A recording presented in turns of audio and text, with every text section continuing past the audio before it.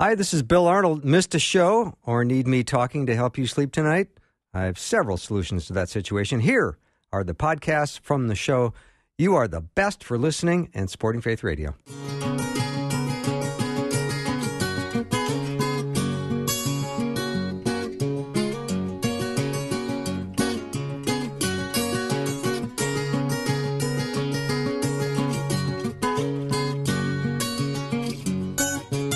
And a warm welcome to Afternoons with me. I'm Bill Arnold. I am, as always, so glad to spend this time with you. It's going to be a wonderful hour. Guy Talk is going to be happening momentarily. And then also in the second hour, Mark McClish will be joining me. He was a U.S. Marshal for 26 years and has written 4 books on lying and how to spot deception. It's going to be a very interesting hour. But my power panel today for Guy Talk will be Dr. Peter Kapsner and Pastors Tom Brock and Tom Parrish. Gentlemen, welcome to the big show. Great to be here, Bill. Good to be with you. How are you guys doing? Whoever wants to go we're praying first. and watching what's going on and trying to do what we can to proclaim the Lord. Yeah, indeed. Very difficult, challenging times in our world. Anybody... Yeah, care to comment? Otherwise, I've got all kinds of questions for you. Yeah, it seems like obviously the news kind of it changes and evolves and expands each day. So you start getting your head around something, and then something else comes out, and it's just a lot to keep up with. And I think I was talking to somebody over dinner the other night, and I don't know how you guys feel, but fatigue is setting in, and the importance of these issues that we're dealing with right now should absolutely resist fatigue. But if you watch too much of the news, and you can kind of get desensitized and a little bit tired from it all, and it's such a critical time and juncture in our nation's history about whether maybe will this finally be the thing that breaks the camel's back, as it were, and we're going to be done on some level of police brutality, and we need to stay present to this, because otherwise, if we allow ourselves to get desensitized and fatigued, we're going to miss a really important opportunity here. Good word. Yeah, that's a good word. All right, let's jump into a couple of questions. I was reading this, and it says, "For this is the message you heard from the beginning. We should love one another. Do not be like Cain, who belonged to the evil one and murdered his brother."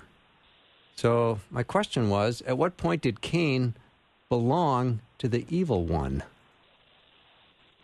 Peter, I'm going to point the direction at you to get started. Oh, dear. So it's an interesting passage of Scripture about this idea of belonging to the evil one and Cain's sacrifice obviously being rejected by God. So I think there's a couple things that we could look at in that biblical text a little bit. And the first of them is that in that letter to John, the primary concern is that we are people who are being filled with love. And love is defined by the idea that I care much more about somebody else's well-being ahead of myself, and I'm willing to give of myself for somebody else's well-being in that way. And God's kingdom just pulsates with that kind of love. I mean, it's the very love that God demonstrated, obviously, when he sent his son, is that he cared about the well-being of his creation ahead of his own. And so we see all of that.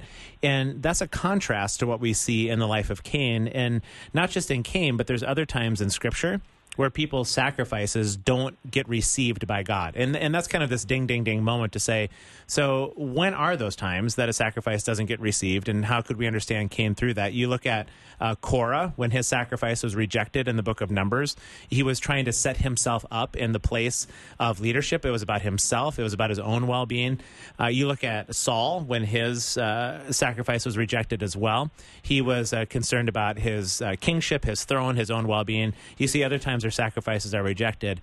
And so this whole Cain and Abel story was not as much about the idea that Abel somehow brought the right fruit to the table to get sacrificed or whatever it was, and then, that there was a difference in their sacrifices, fruit versus meat. It wasn't anything about that. It was about the state of Cain's heart, that somehow in all of that, God was able to discern what was going on in Cain's heart. And in contrast to God's beautiful kingdom of love, which is about other people, Cain was somehow seeking to exalt himself, perhaps over his brother. God rejected that. That is the very heartbeat, by contrast, of the kingdom of the evil one, where it is setting yourself up in the place of God, it is resisting God, it is defying God, it is self-centered, it is self-indulgent, it is all of those things. So Cain belonged to the evil one in those moments. not so much because he was possessed by the evil one or anything like that. In the original Greek, it says he sort of is in alignment with or coming out of the evil one in those moments because he's finding himself much more in alignment with the kingdom of Satan versus the kingdom of God. It almost sounds like you got that question in advance. You know, you would think, Bill, that sometimes I get just a random text from a number. I don't even know. And it happened to come up. So who knows, right? Yeah. Yeah, I don't know if you gentlemen have anything to add to that. I'm so impressed with Peter, I don't know what to say. Yeah, they're just off the top of my head, Parrish, as you'd imagine. So, yeah, those obscure references, they just come natural. When I think of Cain, I think of there's a pattern throughout Scripture. Sin, judgment, grace. Sin, judgment, grace. Sin, like Adam and Eve. Sin, they ate the fruit. Judgment, they're kicked into the garden. Grace, God made him clothing. Cain, sin, he killed his brother. Judgment, he's kicked out of the land of the living. Grace, God puts a mark on him so nobody can kill him. Noah, sin of the world. Judgment, God floods it. Grace, Noah is saved in his family. All the way to the New Testament, the biggest example, sin, the sin of the world. Judgment, Jesus bears our punishment for our sin. Grace, he rises from the dead and saves those who believe. So I just, you can do a whole 5-year-long sermon series on all the stories in the Bible, Old and New Testament, of sin, God judging it, but then God granting grace. I hope we're going to, with all of the protests going on, with all of the violence and looting, with all of the people dying of the coronavirus, I think we're seeing sin, judgment, and now we got to pray for God's grace. When you talk about Cain, it's interesting because I'm looking at 1 John 3:12, who was of the evil one. I think sometimes we read more into the text than the Greek or the translation tells us, and I think Peter touched on it. It's not that Cain was always an evil one in the sense that he never honored God or he never did anything right, but coming up to this moment, and I don't know how long it took, whether it was days, weeks, months, he drifted away from the Lord and gave himself over in his thinking to evil, self-centeredness. And that is when you belong to the evil one. Now, we're all capable of doing that. All of us have thoughts and desires that we don't understand, that don't make sense. That's why we have repentance. We can repent.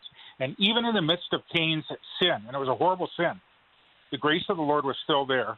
And I want everybody listening to know this. It doesn't matter what you've done in your life. Even if you're like Cain, you can still receive the grace of Jesus and his forgiveness when you go to him and admit it. Really nice response by all of you. I'm very impressed. They didn't even have it ahead of time. I mean, it was way better. Which one did you like the best, Bill? Well, I gave Peter a heads up, but Tom Brock, I was very surprised by your response, and Tom Parrish, you really did a nice cleanup in the cleanup position. So. Yeah. But Bill, which one did you like better? Yeah, I liked them all. Nicely what done. A diplomat. Yeah, nicely done. So that passage in Scripture where it says, if your hearts condemn you, know that God doesn't. Where is that again? John, I think 1 John, isn't it? Is that 1 John? If God condemns us, God is bigger than our hearts. If our hearts condemn us, God is bigger than our hearts. There you go. So based on that passage, why do so many people, after they understand that God loves them and has forgiven them, continue to beat themselves up? Well, I think you've got the double working overtime on people. Okay. I think that's a big one. People trying to convince you, did that really happen? Was that really true? I remember one of my pastor friends, older pastor, said, Tom, if you had been there when Jesus rose Lazarus from the dead, he said, I'm confident that within 10 minutes you'd be saying to Jesus, can you do it again, just a little bit slower? Because it doesn't matter what we see. We have a tendency in our hearts to wander away. And we're to be brought back into that fold. But the devil's working all the time on us, telling us we're not worthy, we're not good enough. And we aren't in that sense. But we forget about what Jesus has done, and we listen too much to the voices of others or our own voices. And I'm just as guilty. I'm just as guilty of putting myself down, and I'm thinking I'm not worthy. And the truth is I'm not. But I know Jesus is. And I heard a sermon when I was, I think, 19 years old. And the pastor said, every time you sin, immediately do three things. Number one, immediately confess it. The word confess means agree with. And God, I agree with you. That was wrong.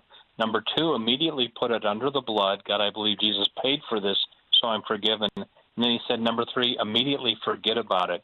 God's forgiven you, forgive yourself, and move on.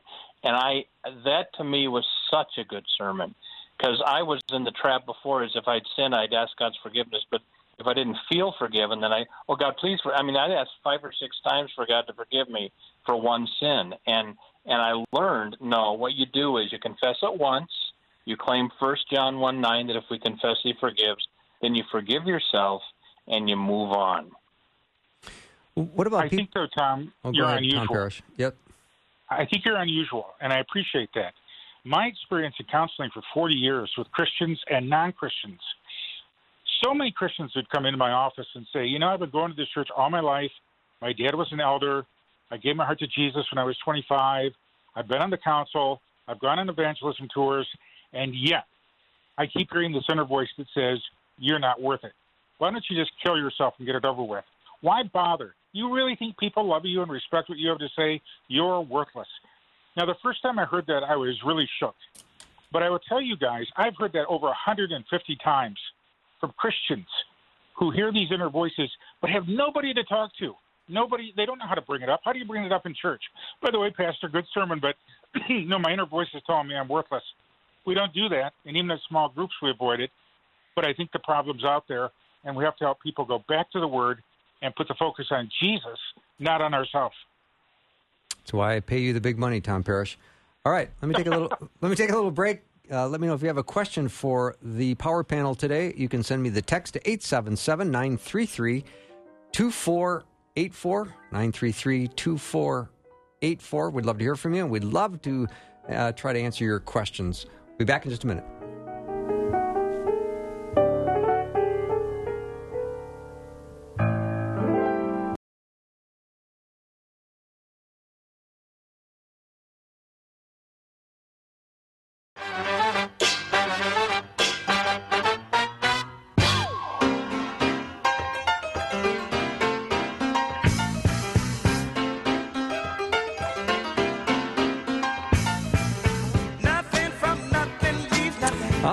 The theme song for Guy Talk.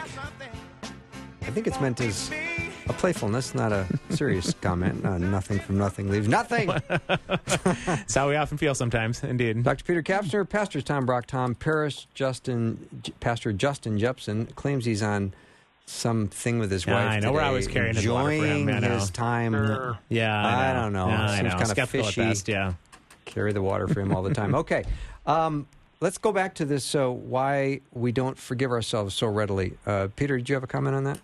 Well, one of the things that comes to mind is I wonder what our expectations are when we first turn our face towards the Lord and say yes, and we repent, and we say we want to be freed from our sin, and all of what goes in that beautiful acceptance of the gospel. And is our expectation at that point, then I'm not going to struggle, I'm not going to wrestle, there's not going to be anything that goes wrong with my life, I'm sort of on this spiritual high, I've been celebrated by the community, I've been welcomed, whatever all of that looks like.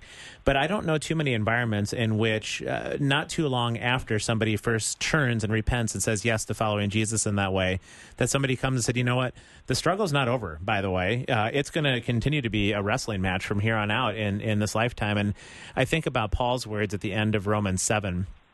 A person who has clearly been converted, knocked off his horse, there's no question about where he's headed in his life, and yet he is sort of in this agonizing place at the end of Romans 7 where he's like, in my inner being, I delight in God's law now, but I try to go do the work that my heart is prompting me to do, and I can't do it. And I find that there's something else going on. There's this law of sin and death that is in the members of my flesh, as he begins to describe it. Oh, wretched man that I am, who will save me from this body of sin and death? This is somebody who has turned his heart towards Jesus, and he is looking at himself and saying, oh, wretched man that he is. And I just think, I wonder what we're setting people up for. What is the expectation? You're now just freed. You're not going to be doing that specific sin anymore now that you've repented. And I see it among my young people often, Bill, that they do have this moment of salvation hit them, and they turn their face towards Jesus, and then they do what they would term to be backsliding. And they begin to backslide, and old behaviors return. And the way they try to remedy that is they go and get themselves saved again. They decide to pray the prayer again. I often ask my young people in my class, how many times have you prayed the sinner's prayer? And it isn't unusual at all to see people having prayed it 7, 10, 15, 20 times. And so what's going into that, and what are we setting people up for? And is there a different invitation in all of this in terms of the ongoing battle, but the ongoing freedom, and the fact that we really are still being sown perishable in this life? We're waiting to be raised imperishable when sin will no longer have sway. I think those are the things we need to talk about. And so if listeners are thinking that they're somehow beating themselves up or they've questioned their salvation, we get that question a lot, right? I mean, can you lose all of these sorts of things? No, we're still in a battle in this life. We have a different energy in our life, and it's not just an energy; it's a person and the Holy Spirit who can help rescue us from that body of sin and death. But it's not going to be an automatic process. Great point. I think too we should talk about the importance of Holy Communion. Jesus gave us communion for a reason. Do this as often as you drink it in remembrance of me. And it looks like from the book of Acts, they were taking communion every week. Breaking of bread is probably a reference to communion. And in communion, the words are said, the blood of Christ shed for the forgiveness of your sins. That's what Jesus said at the institution. This is the blood of the new covenant shed for the forgiveness of sins. And because after we're converted and saved, we still sin in thought, word, and deed regularly, we need to regularly take communion. And instead of praying the sinner's prayer over and over, just say the sinner's prayer once, accept Christ, never pray it again because he will never leave you nor forsake you, but you'll still need to take communion a lot. And the reason for communion, I'm forgiven of my sins before I go up and take communion. So why do I go up? Well, it's because, like we've been talking about the last 10 minutes, we still got this thing called a guilty conscience, and we still got this enemy called the devil who condemns us and says, well, you're not really saved, which is why I need to hear the word of God, shed for the forgiveness of all your sins. And I'm forgiven before I go up and take communion, but communion helps assure my guilty heart that it really is true.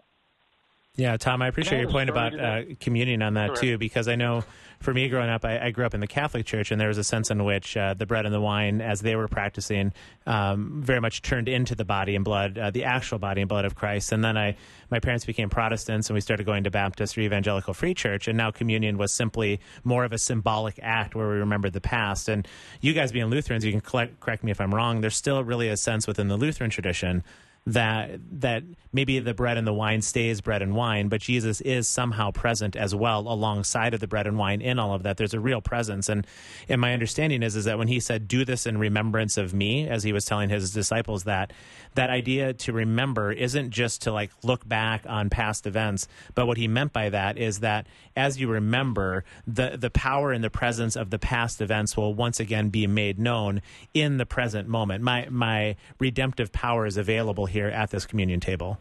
Yeah. I think that would create what I call an illusion in the church that once you prayed the prayer to receive Jesus, or once you come into the church, then all of that should be in the past.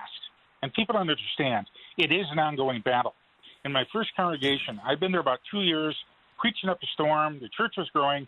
And then I pulled out the text, Romans 7:24, that says, wretched man that I am, who will deliver me from this body of death? And I thought, great text. I think I'll preach it.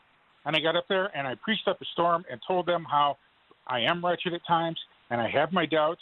And once in a while I hear these inner voices I have to reject and whatever. After the service, the place was very quiet. And a woman walked up to me and said, I can't come to church anymore. I thought you were a more spiritual man than that. And she walked out. And I stood there and was shocked. However, that was a door opening, because from that day forward, people began to come to see me because they were having the same problems. They didn't know what to do with it, and they didn't know who to talk to. And how do you talk to a perfect pastor who doesn't struggle with it? Tom, why would your mom do that? Well, she was an honest, good woman who really cared about me and wanted me to be saved. Okay. Bless her heart. That's really appreciate that. All right, ready for a new question?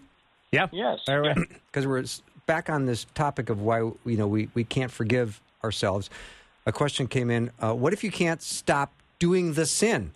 Will God keep forgiving me every time I ask because I did it again? Examples would be lust or foul language. Well, if I can butt in on this, when I get the question, Pastor, will God forgive me if I keep doing the same sin over and over? My response is, I sure hope so. Because isn't there everybody on the planet that has had that problem? And anytime there's true repentance and faith in Christ, there's forgiveness of sins. So, Jesus said to Peter, Peter said, do I have to forgive this guy 7 times a day? And Jesus said, no, 70 times 7. So if I have to do that for you, God's doing at least that much for me.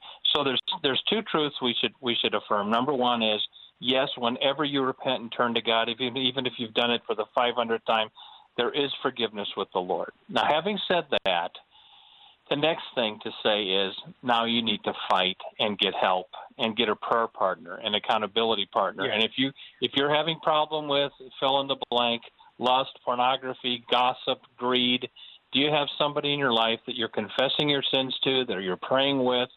And because if you keep doing what you're doing, you're going to keep getting what you're getting. And the reason we have people so defeated, nobody's confessing their sins to anybody. Nobody's accountable to anybody. Well, then, of course, you're going to keep sinning. So, it's true that God always forgives the penitent sinner who has their faith in Christ. It's also true, 1 Corinthians 6, don't be deceived, the unrighteous will not inherit the kingdom of God. And if you're living in impenitent sin, you're not going to heaven. There has to be a fight. And if there's no fight, you're just living in it. That's evidence that you haven't been born again. Here, Tom, is something my mother taught me, since you brought my mother up. So long as you keep your sin in isolation. That is, if I have a lust problem or I have a greed problem, and I keep sinning and sinning and sinning and then say, Lord, forgive me, Lord, forgive me, Lord, forgive me. But I've been doing this now for 4 or 5 months, 4 or 5 years, 50 years, and not taking it to the body of Christ, that is, to another believer or a small group of believers that will support me and hold me accountable, I'm staying in the devil's playground. He loves to keep me isolated. And yet the Scripture never says, and when we confess our sins, just do it to yourself, or it's just between you and the Lord. You're right, Tom. In the New Testament, we have a very strong passage that says, confess your sins to one another. And yet rarely do we ever do that. And that's why we're defeated. But we need that because that's where the strength is. Yeah. Yeah, I think the only piece I might add, I 100% agree with you guys, is that just, is God really that beautifully good that the passage of Scripture is true where it says where sin abounds, grace abounds all the more, and if you can just sit with that passage for a little bit, as sin is abounding, grace is abounding all the more. And so what is the difference really between a soft heart and a hard heart?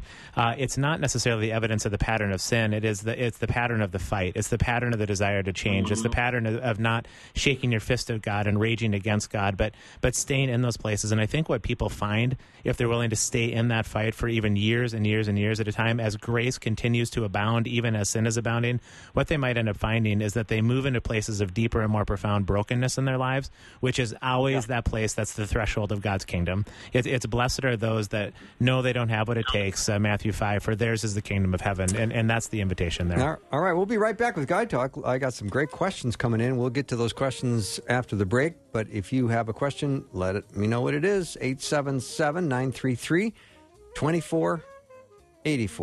That's a text only. 877-933-2484. I don't want to exclude people that don't have internet. If you only have a phone, you can certainly call.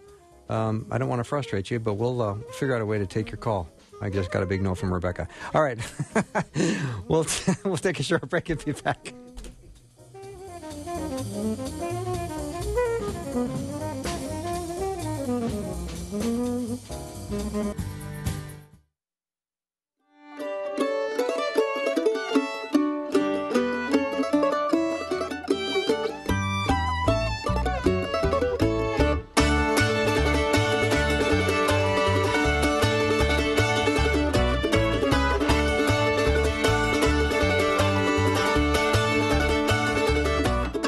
Welcome back to Guide Talk. Dr. Peter Kapsner, Pastors Tom Parrish is the power panel today.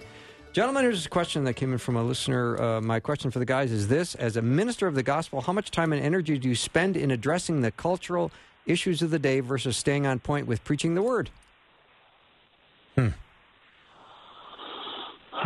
Yeah, I mean, I would hope that the word would define the addressing of the cultural issues of the day. I mean, this isn't just to become more clearly. We want to have more biblical knowledge, but it is so that our lenses with which we view the world are informed by the scriptures, and even if the scriptures they don't address maybe specific things going on in the world, they give a perspective to. They help us shape our understanding of what's going on in the world. So I would say it's a both and, but clearly we need to understand perhaps the scriptures far more deeply than we might. And when we do, I think we find that we end up with wisdom to deal with things in this world around us that, again, scripture may not entirely address in that way.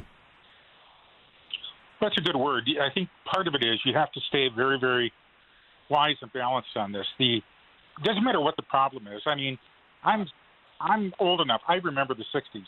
I remember the rioting over the Vietnam War. I remember Detroit when it went through a big riot. I remember a lot of these issues from way back when, the civil rights movement. Here's the bottom line.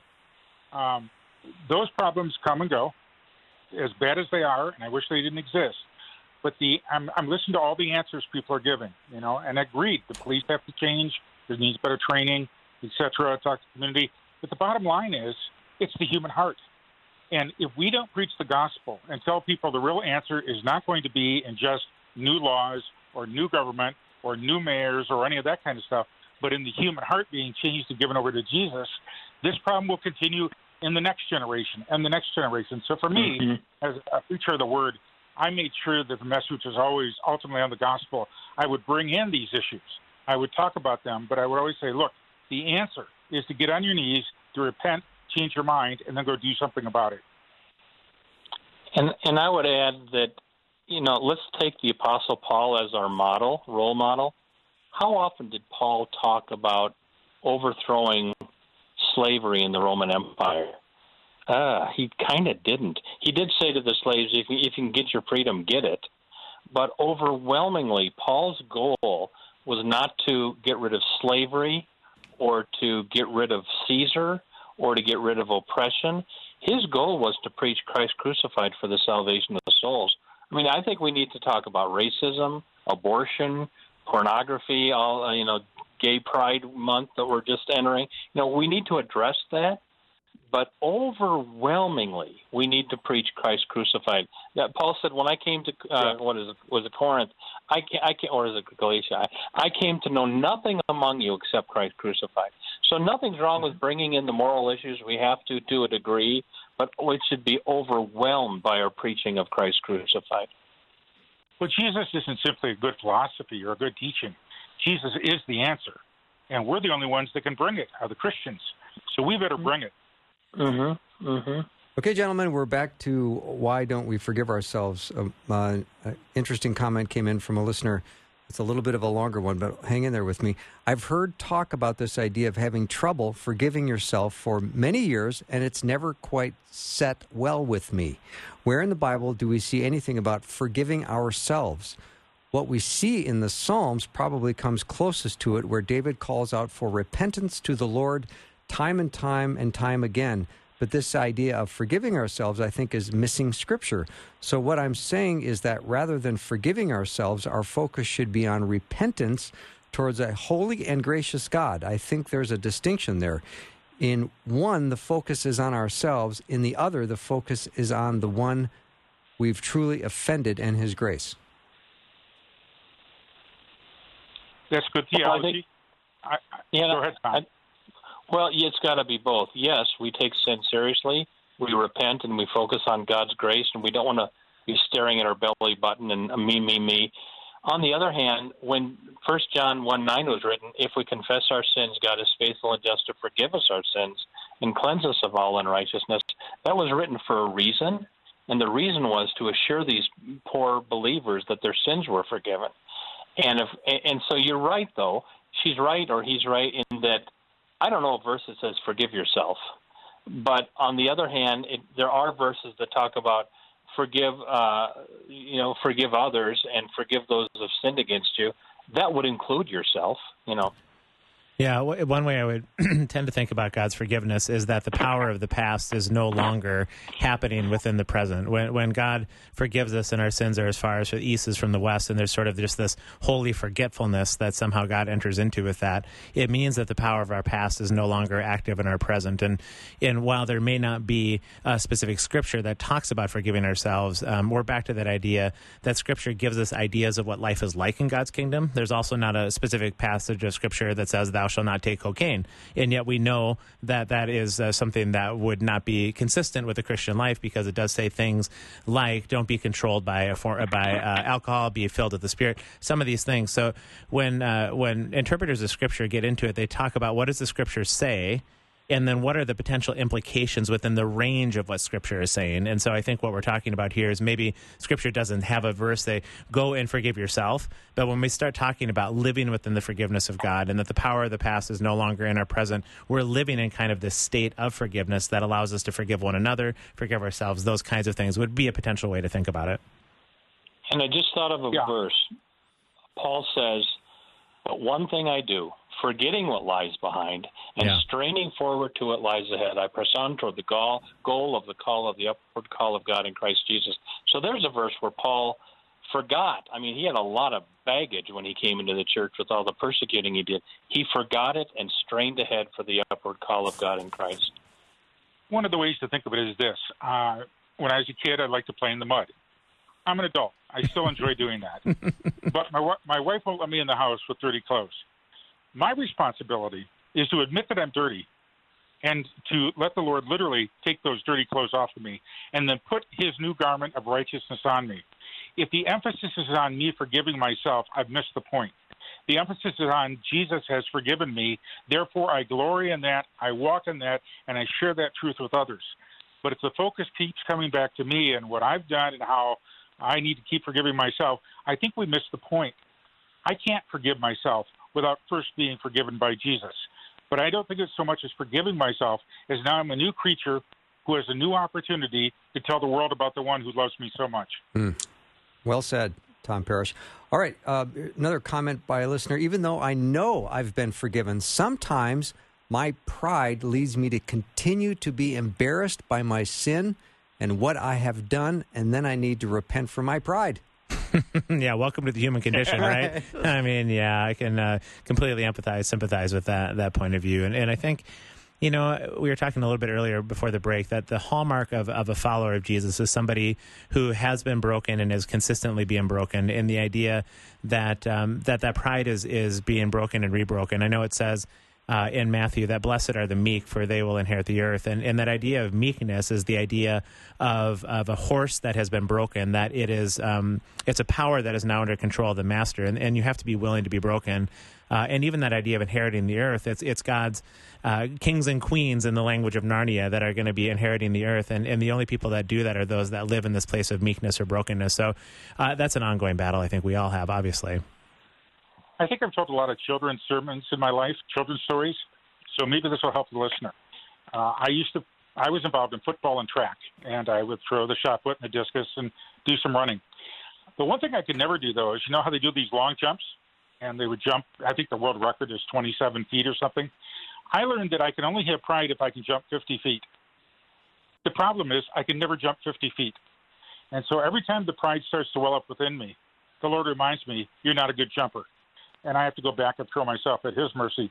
And the only way I get rid of pride or keep dealing with my life is to keep being honest about who I am and who Jesus is for me. I like it. Nice comment. I like that very much. All right, here's another question that came in, and the listener said this: divorce happens in the church, period. How can we really break the yoke of guilt and love those suffering through a divorce? And the awkward pause always suggests that these guys never get the questions in advance. Because if you listen carefully, the silence is their wheels turning in their head.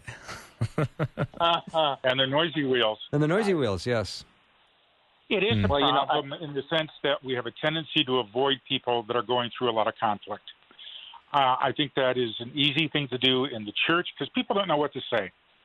And that's why I did a lot of teaching of active listening, sharing back the feeling and content. And I can always share the gospel then with people. And so people going through divorce that are hurting, I literally had to get to a point where I would put them on my phone calendar and call them on a regular basis, or meet with them in a, where I could in a public setting, or if I could meet with them with somebody else, if it was a female, so that I could listen to them and assure them, and help correct even some of their thinking. Because when we go through this kind of trauma, none of us thinks clearly.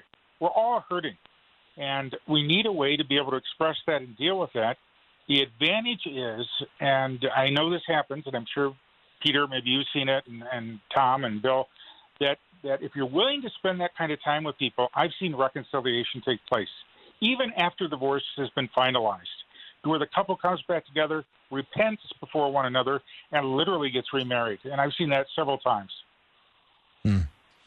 Yeah, boy, it's and I think that separation is an underutilized resource often because there's such a stigma associated with that. Oh, did you hear that they're separated? I mean, the Christian grapevine starts going nuts along those lines, and that isn't helpful for people in these really difficult and perilous times in their relationship to come around them, Tom. And I think part of it, too, is that this is maybe one of the most underestimated issues in terms of its potential for confusion about what does divorce mean in the life of a believer. And certainly when I had to start teaching the sexuality class at Northwestern that I had no business teaching and jumping into so many of these different topics, divorce and remarriage was one of them. And I was a little surprised to learn how many different views there are, all of which are claiming to be anchored in Scripture, but all of them would lead to very different conclusions about divorce itself. Anything from the Catholic Church to some much more conservative Reformed traditions in the Protestant Church would suggest there is actually no such thing as divorce. You once the union is in place, it can't be rent. To divorce means to rend from, and once that one flesh relationship has been instituted, even if the couple files papers at the state of Minnesota, for example, they don't actually get rent from that relationship. To the next view is you can get divorced, but then there's no remarriage, or else it's adultery. To the next view being you can only get divorced with certain grounds, and people tend to interpret that as if there is immorality of some kind. To the next view that as long as people have a repentant heart, they can get remarried. And so, I think we avoid this issue because there's a real lack of clarity. There's a real lack of investing in each other's relationships to even know what to do and how to proceed. What does redemption look like in this situation? And I'm sure there's many of our listeners listening now that know of that confusion. It's one of those places that I have a hard time knowing where to land entirely in those categories because there seems to be scriptural evidence across that whole continuum. And, on this issue, I want to maintain two things. Number one, I do want to maintain what Jesus said about divorce and remarriage and not budge on that. At the same time, I want to hold firm that there's forgiveness through Christ and that we're all in a messy world. We all sin. So I want to be compassionate, but I also don't want to abandon the very, I think, heavy-duty, rather clear teaching that Jesus said if you get divorced and remarried, you're committing adultery. So I think I want to uphold the words of Christ, but then show mercy to those who have blown it, because we all have in some area of our lives. But, my concern for the church on divorce and remarriage, there's almost no stigma left anymore. I mean, the church I grew up in Omaha, partly grew up in, wonderful church, but the pastor, one of the pastors there, married a divorced woman. They got divorced. He married another woman. They got divorced. And then he married another woman, stayed in the pulpit the whole time. They saw 3 different wives from this pastor, and I think he should have stepped down. And what he was teaching everybody was, hey, if the pastor can do it, I can do it. Yeah. And there's a problem with stigma in divorce, but there's a problem of not having any stigma on it, too. So there's a balance in this stuff. I want to maintain what Jesus taught about it. I want to do it compassionately, but there you go. All right, we'll take a little break. We'll be back with more Guide Talk. We have time for a few more questions. If you've got one, let me know what it is. Text it to 877-933-2484. Be right back.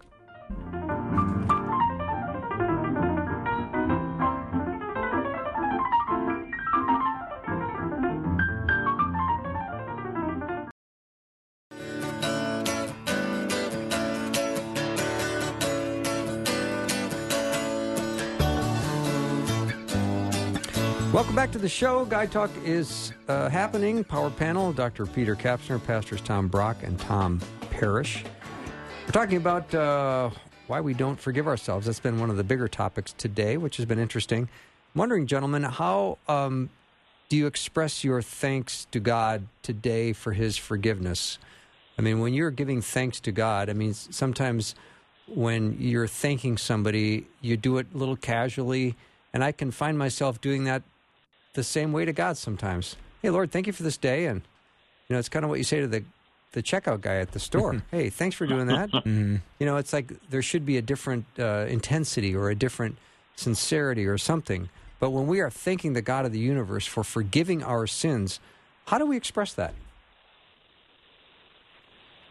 And I think part of it, Bill, is, you referenced the idea of just even that gratefulness or lack thereof. I once heard a quote that said, we spend so much time looking up the ladder in life, whatever that ladder is, vocationally or where we think we should be spiritually or relationally with people. And when we spend time looking up the ladder, we end up in these places of dissatisfaction all the time. But if you're looking down the ladder of maybe what could be happening in your life or what could be going on in your spiritual realm, in your relational realm, your vocational realm, something like that, you tend to come up with a place of gratefulness. And to have a heart of authentic gratefulness is one of those, I think, spiritual barometers that we can lean into. Obviously, we want to do those things like have our quiet times and pray and attend church and serve in those sorts of things. But I think the heart is such an interesting barometer for where we are in our journey. And when I'm operating out of a lack of gratefulness, it's an indication that maybe I need a different perspective.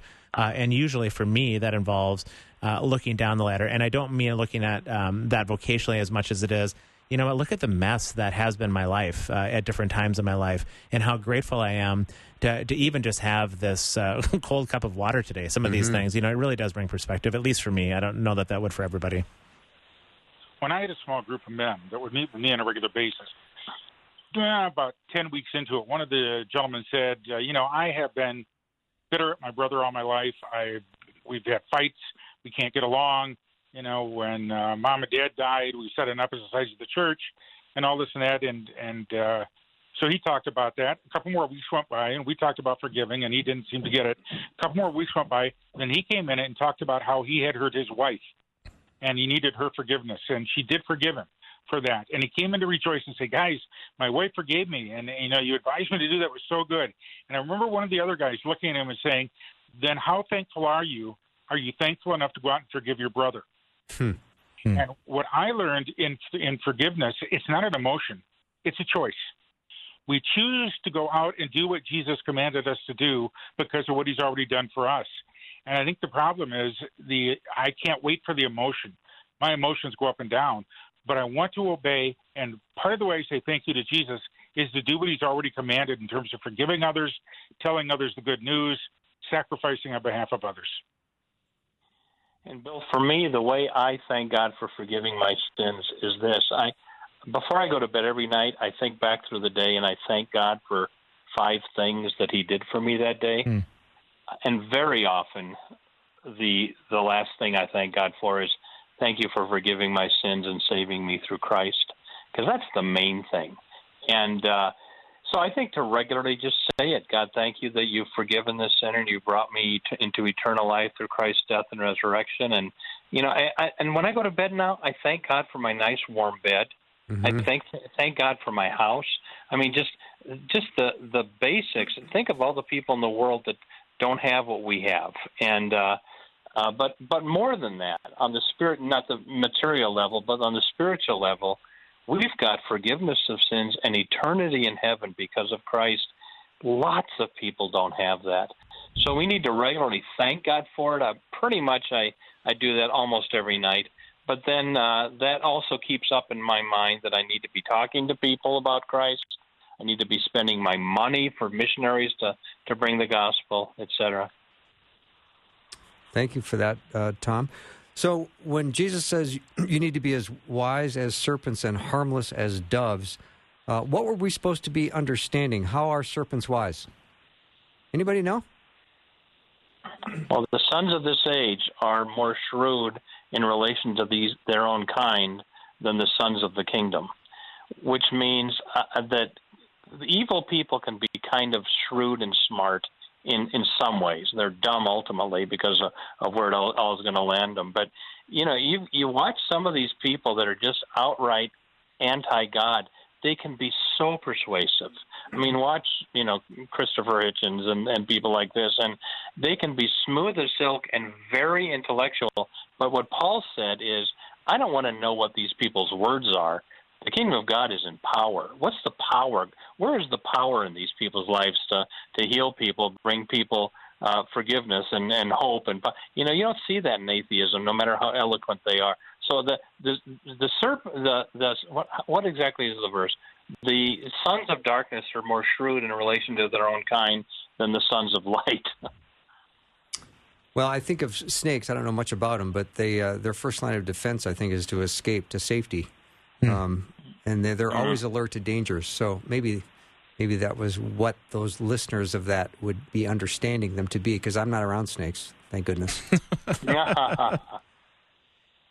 Yeah, I confess I haven't heard great teaching either way on that piece of it. If there is a shrewdness attached to it, it would seem that if we do have some wisdom to be able to impart, that we're harmless with that we don't use it to beat people over the head and some of those kinds of ideas. That to be harmless would be to be that. But Bill, I think your take on that idea about serpents and just their understanding of what's happening in the circumstances around them and knowing what to do and sometimes running from that would be part of this puzzle as well. Mm-hmm. I'm sure it goes back to Genesis with the serpent in the garden, because it was crafty. It was able to wiggle its way in and convince Eve what to do. And I think that has a lot to do with it. But I think on the other hand, in terms of this teaching, to be gentle as doves means that we get the malice out of what we do. Yep. We're not going to do it to harm others or to manipulate others. But the application of wisdom, also comes with a thing called craftiness. And the application of wisdom is what most of us don't seem to do well. That is taking the truth and applying it directly to life. And so I think it's, apply the truth to life, but do it in a way that doesn't manipulate others, but gives them real choices. Mm-hmm. Just a couple minutes left, gentlemen. A question just came in from a listener. Hebrews 6, verse 4, and the unpardonable sin in the Gospels. Can one be beyond grace and repentance and be of no use? I grew up in the church, drifted away, and recently have been drawn back with a greater intensity than ever before.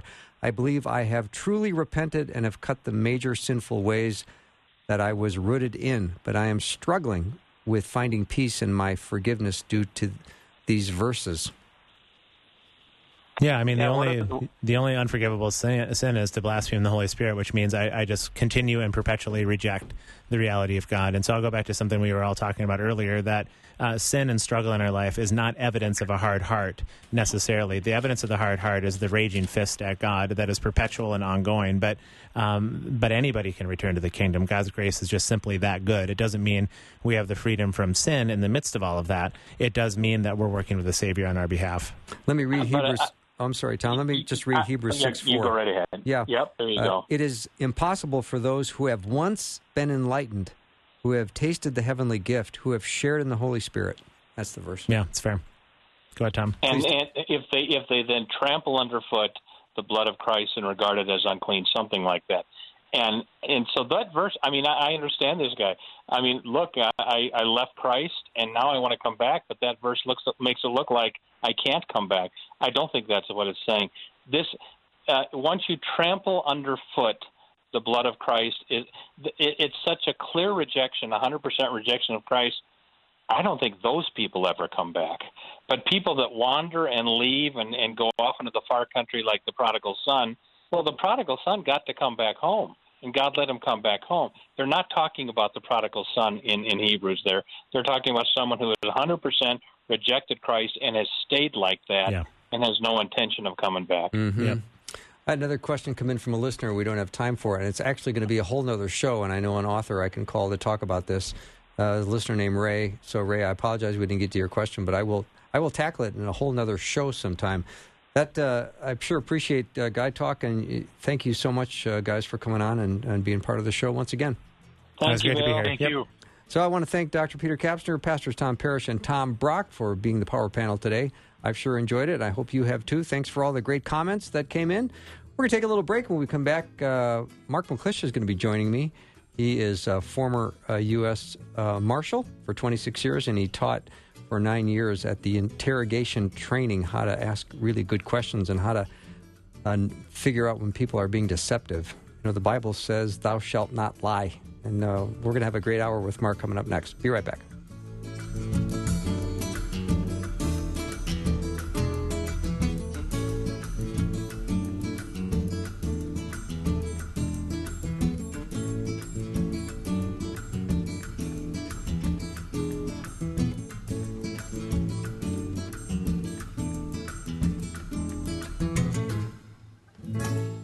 Thanks for listening. Programming like this is made available through your support. Information available at myfaithradio.com.